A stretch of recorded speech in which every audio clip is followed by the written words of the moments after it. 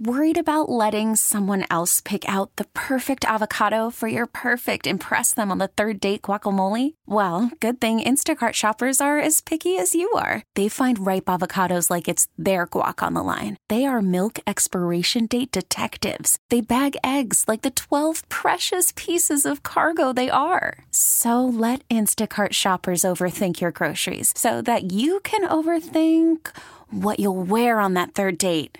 Download the Instacart app to get free delivery on your first 3 orders while supplies last. Minimum $10 per order. Additional terms apply. We get it. Attention spans just aren't what they used to be. Heads in social media and eyes on Netflix. But what do people do with their ears?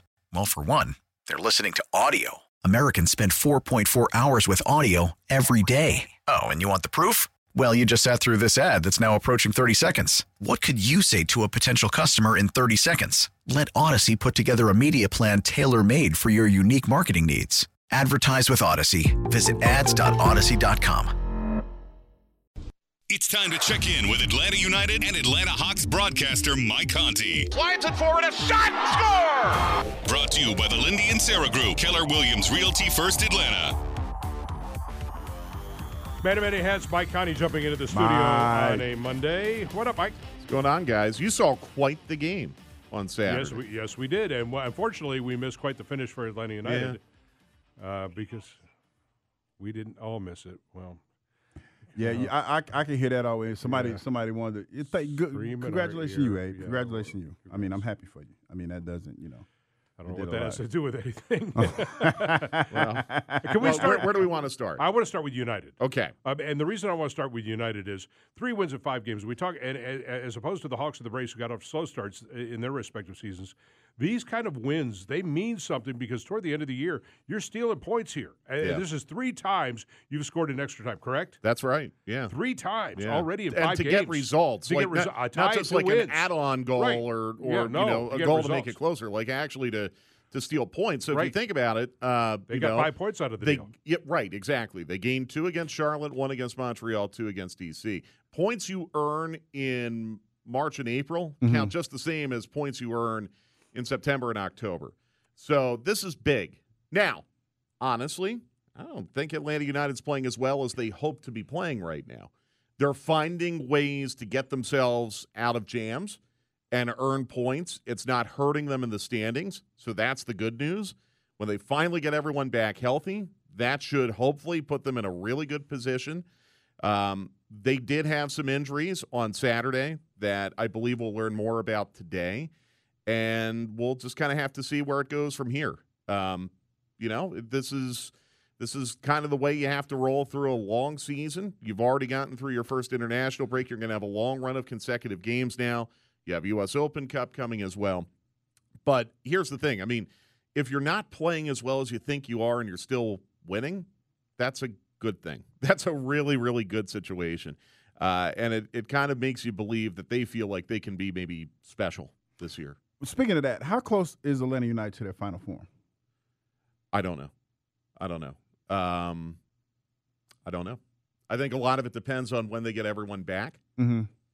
I don't know. I mean, it's weird because, like I said, they're winning, but I mean, they have a lot to work on. That's a really loaded question. I'm sorry. I apologize, Mike. No, you're making me think. I don't know. I don't have a good answer for that. Well, that's kind of a good thing, though, right? Because you're playing well, and you're talking about people not being everybody's not there. Right. You're playing well enough to not lose points. Yeah. So, And it's early in the season. Like the NFL equivalent of this would be like you're through week 2. Okay. Okay. And you might be 2-0 or like 1-1 and your road loss. Maybe you lost like a really tough road game and you felt good about the way you played at home. It's so tough to say after like week 2 of the NFL season, how close are you to being the finished product? And I think it's just so early. They have a lot of things to work on. The one thing I would say, Hugh, is like they defended a lot better. Mm-hmm. They defended a lot better on Saturday. Couple free runs on corners that they're probably not thrilled about, but they still did not concede on a corner or a set piece, which was really, really good. So that was a good sign. And you had really solid defending with Miles Robinson coming on as a substitute. So, if you're looking for some good points to pick out of Saturday, and are they getting close to their final form?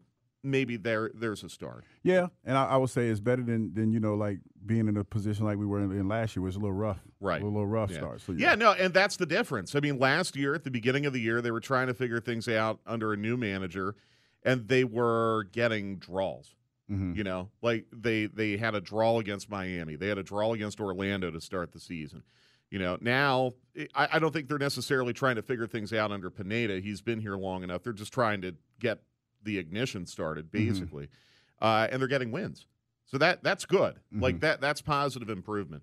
I really do wonder about the injuries, though, that they suffered on Saturday, because Rossetto went out at halftime. Alonso went out with what appeared to be a knee injury in the second half. So we're going to have to see what happens there, because that's your midfield. That's the entirety of your starting midfield right now. It looks like Santiago Sosa is getting close to 90 minutes, played, I think, 45. 45 on Saturday. So, that's a good sign. But, we're just going to have to kind of wait and see, get the doctor's report, and hopefully this win did not come at too high of a cost. Gotcha. And you got to get Araujo back, and you got to get. Yeah, and I thought he'd be back by now. Is Hyman anywhere near? No, I think with Araujo and Hyman, Araujo's closer, but I think with Hyman especially. I mean, remember he tore his ACL, I think in July of last year. It hasn't even been a year yet. I think they want to be really, really careful. You're right, though, John. That's a good point, because he's someone who can help solve some of those issues in the midfield if you start losing players. Araujo, I think, is closer. I think, again, they just wanted to be very careful. The next game for United is coming up on Sunday the 9th, the 1 o'clock pregame at Charlotte against Charlotte FC, and probably another big crowd. Yeah. Yeah, and they're playing well for an expansion side. Yeah, you're right.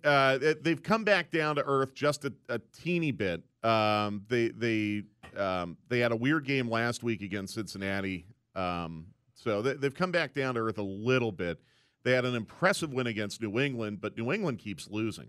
So I don't know. Now that we know what New England is, I don't know how impressive that was. But they'll be fired up for that match, no doubt. Let's talk about your eighth place Atlanta Hawks. I want to ask you the question that I ask on Twitter in rapid fire here. The Hot Hawks, are you buying in? Are you both feet in, or are you 1 foot in, 1 foot out? Yeah. Who said it? Abe kind of depended on the seed a little bit, and I think that's a good point. If you're 9th or 10th, you face such a difficult path to get all the way in. If you're 7th or 8th, all you have to do is win once, and you're going to be in, and you're going to be the 7th seed. And the way it looks right now, that might be against Milwaukee, and the Hawks have actually matched up very well against the Bucks this year, just as an aside. Let's see tomorrow. I think tomorrow's a real barometer game. Toronto is probably going to be in the top 6. There is still that mathematical chance that the Hawks could catch them. It's really slim. Raptors would have to lose out. Hawks would have to win out. It's the only way. Right. Next time the Hawks lose or the Raptors win, the Hawks are going to be locked into the play-in spot. But Toronto is a team that the Hawks really struggled with this year, especially in January when they played that one game in Atlanta, one game in Toronto. Toronto just went lights out from the three-point line, and the Hawks couldn't make a three. So this could be a good barometer game. And that was January. This is now. How much have the Hawks improved over that span? And I think we're going to learn a little bit more tomorrow when they're up there. We know how well Trey's been playing, but who else would you attribute the success that the Hawks have had? Who else is kind of stepped their game up in the last few games to help the Hawks be where they are right now? Bogdanovich, I think, has been really good off the bench. That's a great weapon to have in your second unit, and he's feasting on some mismatches as a result. Look, I think Timothy Luwawu-Cabarrot and Danilo Gallinari both deserve a lot of credit for keeping the Hawks credible at the power forward position as John Collins is out. I think Kevin Huerter's had a couple good games, really, really good games on Wednesday and Thursday in that back-to-back where they played at Oklahoma and then they came back home and played Cleveland. Really, really good. Couldn't miss.